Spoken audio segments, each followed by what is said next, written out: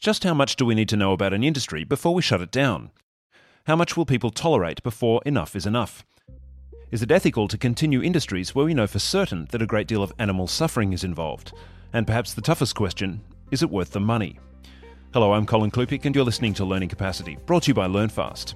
This is part 3 of a 3-part case study on the ethics of the live animal export industry in Australia. To find all 3 episodes, you can subscribe for free to Learning Capacity on your favourite podcast app and look for episodes 80, 81 and 82. My guest in the series is Dr. Lynn Simpson, who's sailed 57 voyages on live animal export ships over 11 years, transporting live Australian sheep and cattle to the other side of the world for slaughtering and processing. In this episode, we talk about the industry here in Australia and some of the major players involved. It seems that even though there's plenty of research and evidence to suggest that significant change is needed for improved animal welfare, the industry continues largely unchanged.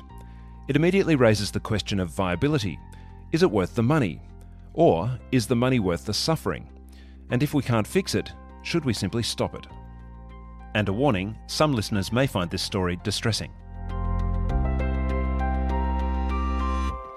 Let's turn to the industry now. It knows it's in trouble because you essentially lost your job by telling it like it is, which in fact you were asked to do. Can you tell us a little bit about the circumstances surrounding why you're not doing what you used to do as your day job? So it all started with me writing a submission that I was asked to write about recommendations I would have to change the legislation that we currently sail under, which is ACIL, which I've mentioned before. So I wrote a report. The majority of people wrote reports. There was a lot of them. The majority of people wrote reports that were just several pages of written word, and they had, some of them said there's nothing to see here, everything's fine, and others, had similar issues to me. And the thing that made my report confronting to the industry is mine was, instead of several pages of writing of just my experiences or my opinion, what I did was I cut and pasted our legislation with the legislation that we are an international signatory for, which is International Animal Welfare Legislation, called the OIE, which is a French acronym that I can't remember. And then with those pieces of legislation, I married them with an image of what that legislation actually represented, because I'd found when I tried to explain to people what we did and what I confronted each day, even the exporters, because they don't sail with us. So I had to show them the actual visual of what I was complaining about. And when you read my submission, it's about reform. It's not ban the trade, get rid of it. It's about, as I said before, we can export dogs and cats, we can export zoo animals, and we can export, Melbourne Cup runners, for example, and they don't die. But we have standards with our livestock where, there is high mortality rates. Yeah. And if we adjusted the legislation sufficiently, we could get those animals transported with low or no mortality rates. The interesting thing is that because my submission did not talk about banning the trade, people have jumped to assumptions themselves. They've seen my images and have clearly thought that on their own bat, without me having to say anything, they've all decided that my submission was about banning the trade. And which I find really telling is that I didn't actually have to say ban the trade, and people have jumped to the conclusions just from their own interpretations of those images. Interesting then, isn't it, that there's perhaps a hint of a guilty conscience? Well, yeah, appalled is what most people have said. And again, scientists, vets, we tend to be tremendously boring with our writing. And these pictures were the colour, literally and figuratively, that people had been looking for to challenge the status quo of what our legislation was. So interestingly, I didn't have to do anything more. It's actually quite a boring submission in my view, because it's not emotive. I'm not using emotional language. I'm not lobbying for one thing or the other. I'm just saying if we were to modify this, if we were to modify that, we'd get a better animal welfare and health outcome. And I think the crux of the problem with it is if we were to actually make the modifications that would reach the desirable animal welfare outcome, it would prove that the trade is non-commercially economically viable. Yeah, so clearly that comment there, combined with the fact that they've reacted very quickly to something that you don't think should signal the necessary and abrupt end to what they were doing, but just an improvement of standards and reform, clearly indicates, though, that someone feels very, very bad about what they know to be the truth. Yeah. So do you think the Australian Live Exporters Council, or ALEC, just wants this whole thing to go away? Oh, absolutely. Yeah, I've got no doubt about that. I mean, is it as simple as that? As in, no, we actually can't fight this out in the courts. We can't argue this in the media. We know that we're on the back foot here. We know that there's really no way of improving the standards to the point where they should be improved. Let's just hope this whole thing goes away. They know that they can change the standards, and the research and development has been done by very credible scientists for decades, showing what standards should be improved and to what level. So stocking density numbers, voyage duration, all that kind of stuff, the type of animals that we carry. They have vehemently resisted adopting any of that scientific knowledge, which they have funded, mind you. So it's not like, a wacko animal welfare extremist group has gone, oh, we've done a survey and it says this. So, and of course, a commercial industry would go away. This is research that they've done themselves with people they've chosen to be their researchers, and then they have chosen to vehemently resist embracing or adopting any of those recommendations, which just screams to me that it can't be financially viable for them to do this trade in a good manner. I was going to say that clearly the motivation there is a financial one, because they're thinking the only way that we can do this is to pack those ships as full as possible. Absolutely, and there's an economy of scale there where that allows them to lose that 2% of animals too and still be financially viable. Has anyone run the numbers on whether it's actually cheaper to process the animals here in Australia and ship them as chilled or frozen meat? That gets us into a different territory. I don't know the exact numbers because I've never been involved with the price of shipping. So that's something that was always kept close to people's chests who were in the know, and we weren't in the know in that situation. What I find really interesting is since I've actually been on land, and this is ironic, since I've been on land, I've found out more about shipping, because when you're on the ship, you're just getting on with your job, and we're obviously pretty busy on those boats. We've got one vet and a handful of stockmen for a huge amount of animals. And now that I've been on land and I've been part of, researching for the review program, and obviously now doing more research on my own bat, because I'm obviously in a predicament where I need to work out why my career's been decimated, and I'm finding out more and more. I'm finding more and more research and development, and I'm reading it, and it's saying we need to make changes. There's changes that have been tabled in Parliament since 1985 that are saying that are recommending the same recommendations that I put in my submission in 2012, and none of those have been adopted to date. And industry keeps saying, we need more time. We need to do more research and development. Well, that's bollocks. We have all the research and development. They're not acting on it. And now you're in the situation where you've effectively been removed from your job. On the 7:30 program a short while ago, Simon Crean, who's the current chairman of ALEC, is interviewed, and he made what appears to be a bit of a backflip and apologised to you on behalf of ALEC after you've been removed from your job, of course, and then seems to want to invite you back to participate in what he said was a workshop to look at ways of improving the industry. Now, you've just told me about a report that's been in existence for over 30 years. Mm-hmm. Presumably he knows about that report, one would imagine, and even if he didn't, he would know that he's still got a problem on his hands. Now he's apologised and wants to ask you back for more advice. Why do I get the feeling that that's just a smokescreen? I've been describing it as a hollow olive branch. Why would I want to do I would like to do any work I can to to improve things for the animals while this trade continues, because I'm still very driven by doing that. However, the irony was I got into this pickle by being part of a workshop.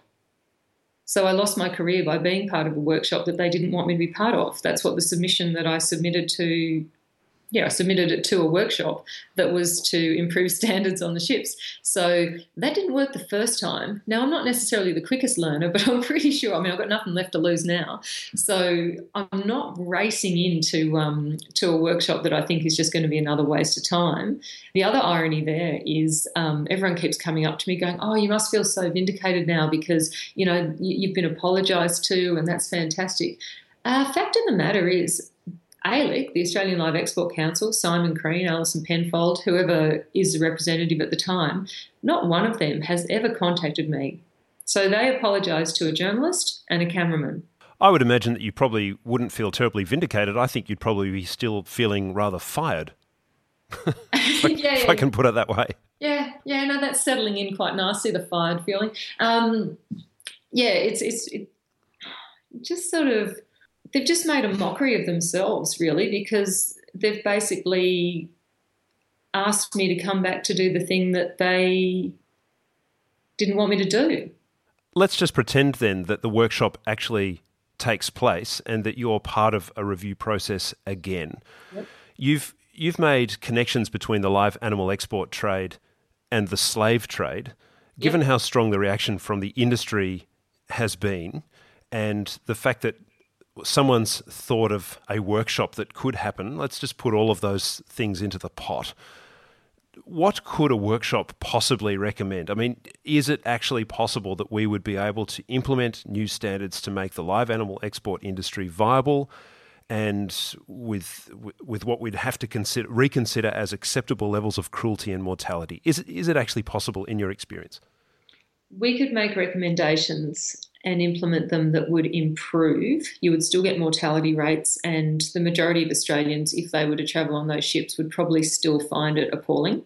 I think if I was to go to a workshop with them, I would turn up with all the research and development that's already been done and request why it hasn't been acted on. And until that was acted on, I don't think any other changes or any other research should be done.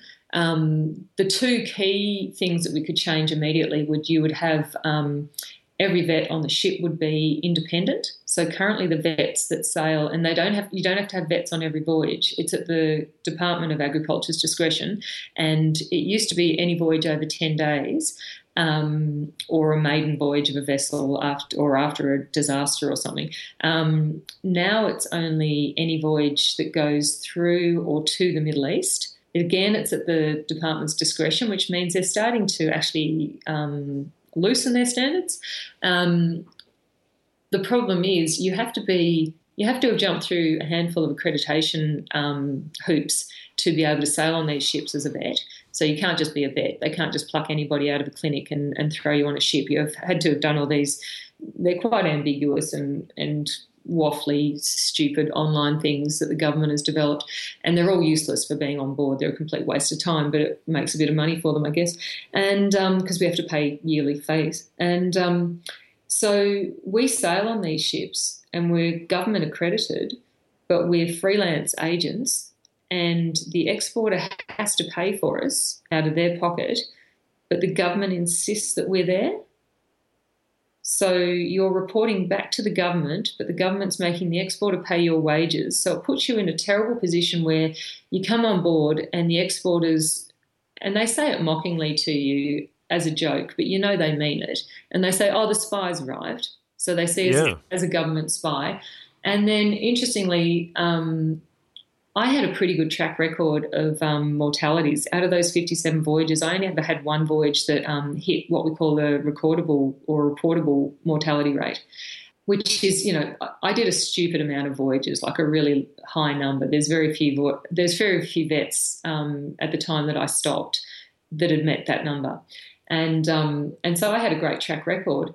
And so I started to get vilified and accused by people from the Department of Agriculture themselves, mostly regional, that I was fudging numbers. So they thought that I was working for the exporter. The exporters thought I was working for the government. The exporter has to pay me. The government insists that I'm there. The exporter gets to choose who they have.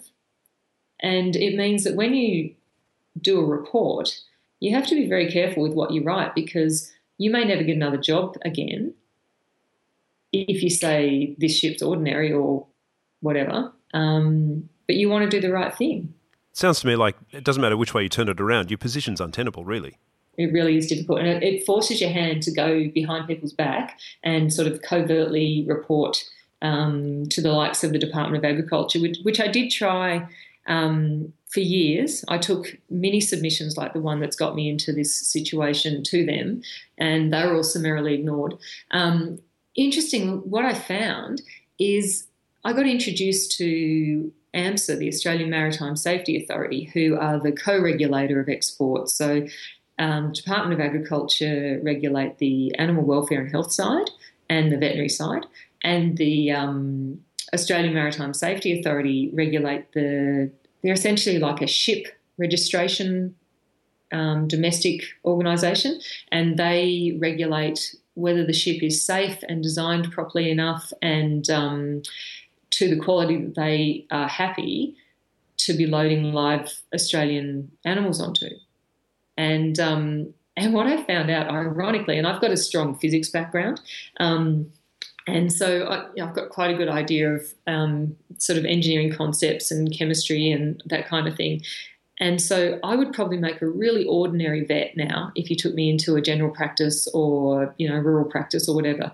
But the combination of the physics and the chemistry and the veterinary stuff and the seafaring, I can now go and talk to AMSA. And I have been doing that since 2003. And I've actually had more animal welfare improvements, long-lasting improvements, and soon-to-be changes in legislation influenced by AMSA than I have through the Department of Agriculture. More from my discussion with Dr. Simpson coming up. To catch all 3 episodes, you can subscribe to Learning Capacity on your favourite podcast app or simply search for Learning Capacity on iTunes. And remember, we're always keen to hear your comments and feedback, particularly on controversial issues like this one. Send your emails to feedback@learnfastgroup.com.au.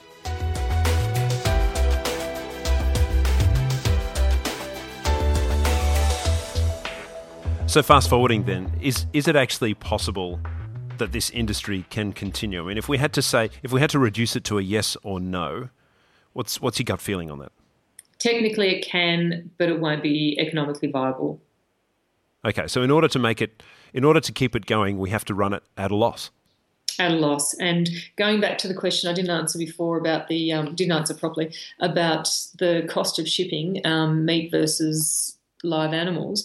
One of the interesting things I found out by being now on land and having access to more information, we don't have the internet at sea, is that there's actually a large grey meat market trade, which I had no idea existed. Like you hear about the black market, about, illegal things being sold, but there's a grey market. And what I'm being told from sources that I think are reliable are about 95% of animals, for example, that we send to Kuwait, like sheep generally, are being slaughtered there in big slaughterhouses. So, not the single Islamic, requirement household job. They're being done on a big mass scale. They're being slaughtered in slaughterhouses in Kuwait, and then they're being put into boxes as chilled and frozen meat, and they're being on exported to other countries as Australian meat.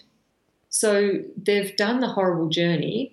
They've been killed potentially poorly, and then they become the product that we actually wanted to be leaving from Australia. For the average Australian listening to this, who might have been thinking, well, we have to export the animals live to those countries because they've got their own beliefs as to how they need to handle the animal and we need to respect that, which on one level is okay, that's actually largely not the case.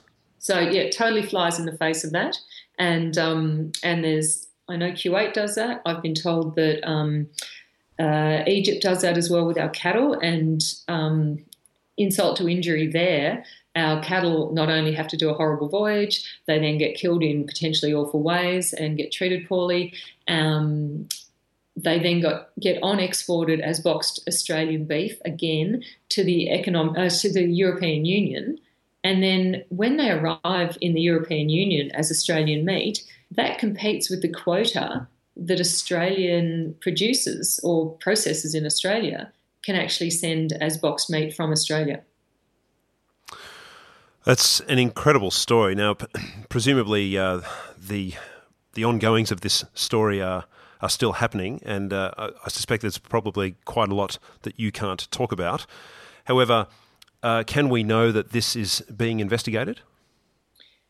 It is being investigated, but not by our regulatory authorities. So is there any hope for improvement? Gosh, there doesn't seem to have been so far. I haven't seen anything.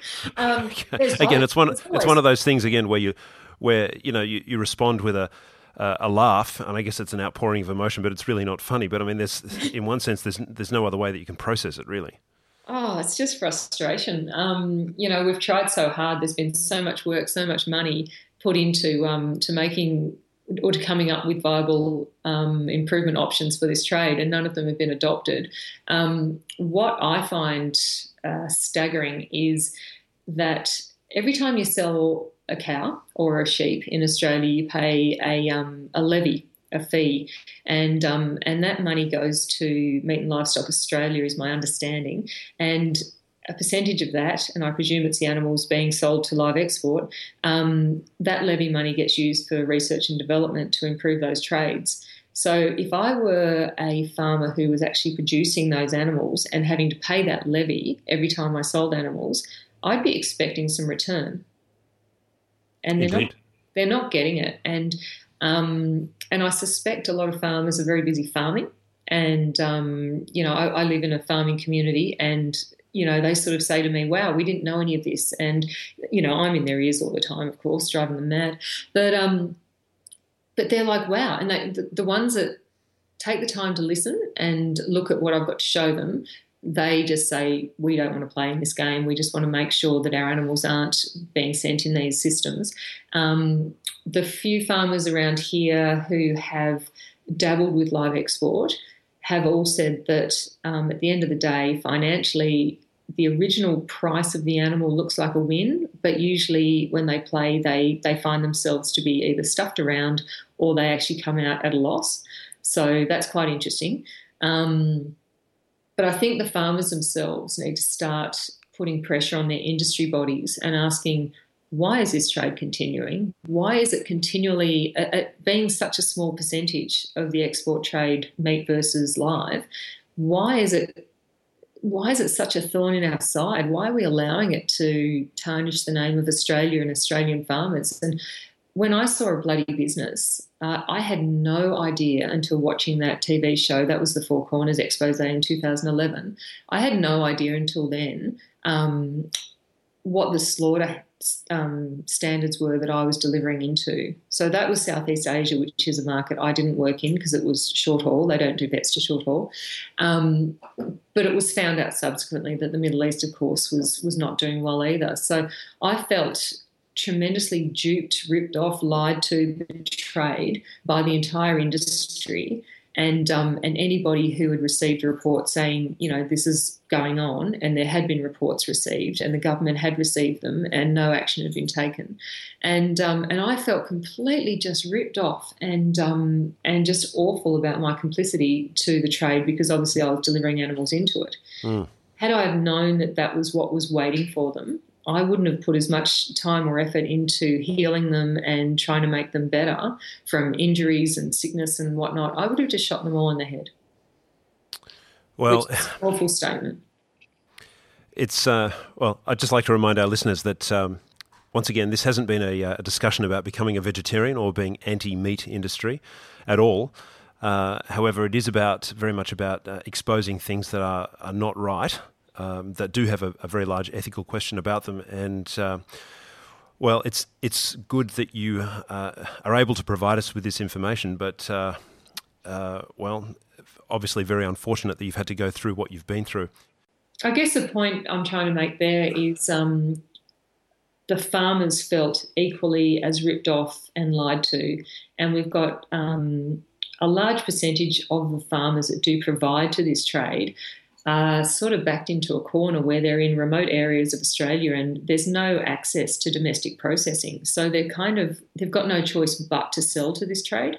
And unless we can get some domestic boosting to the processing facilities and actual infrastructure, especially in the north of Australia, these farmers are totally reliant on turning their animals off the property and into a live export system.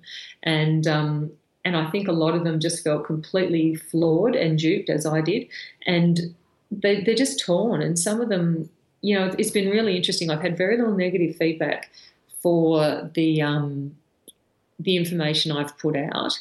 The negative stuff I have received has just been vehemently bitter. And I suspect that the people who are perpetuating that feedback are trapped with export as one of their only ways to trade and continue in their life. Yeah. And I feel really terrible for them because I felt awful as a vet that was being complicit. If I felt that I had bred and grown and grazed and owned, thousands, tens of thousands of animals and sold them into that system, the guilt factor must just be tremendous for some of them. Some of them may not give a damn, but my experience is most farmers do really care about their animals, or they wouldn't be out there in the bad weather, the hot weather, the rainy weather, doing what they do. So I think there's a little bit of an ostrich syndrome. Some of them don't want to know too much about it because they suspect it is awful the more they hear, but they don't have a way out. They need to pressure their industry bodies, and they're the only ones that can do it because, I'm not a primary producer, so I can certainly provide information, but it's the primary producers that actually have to speak up and start saying, we want a way that we can sell our animals to a sale yard, not to live export, but sell them to a sale yard and know that they're not going to end up on a ship.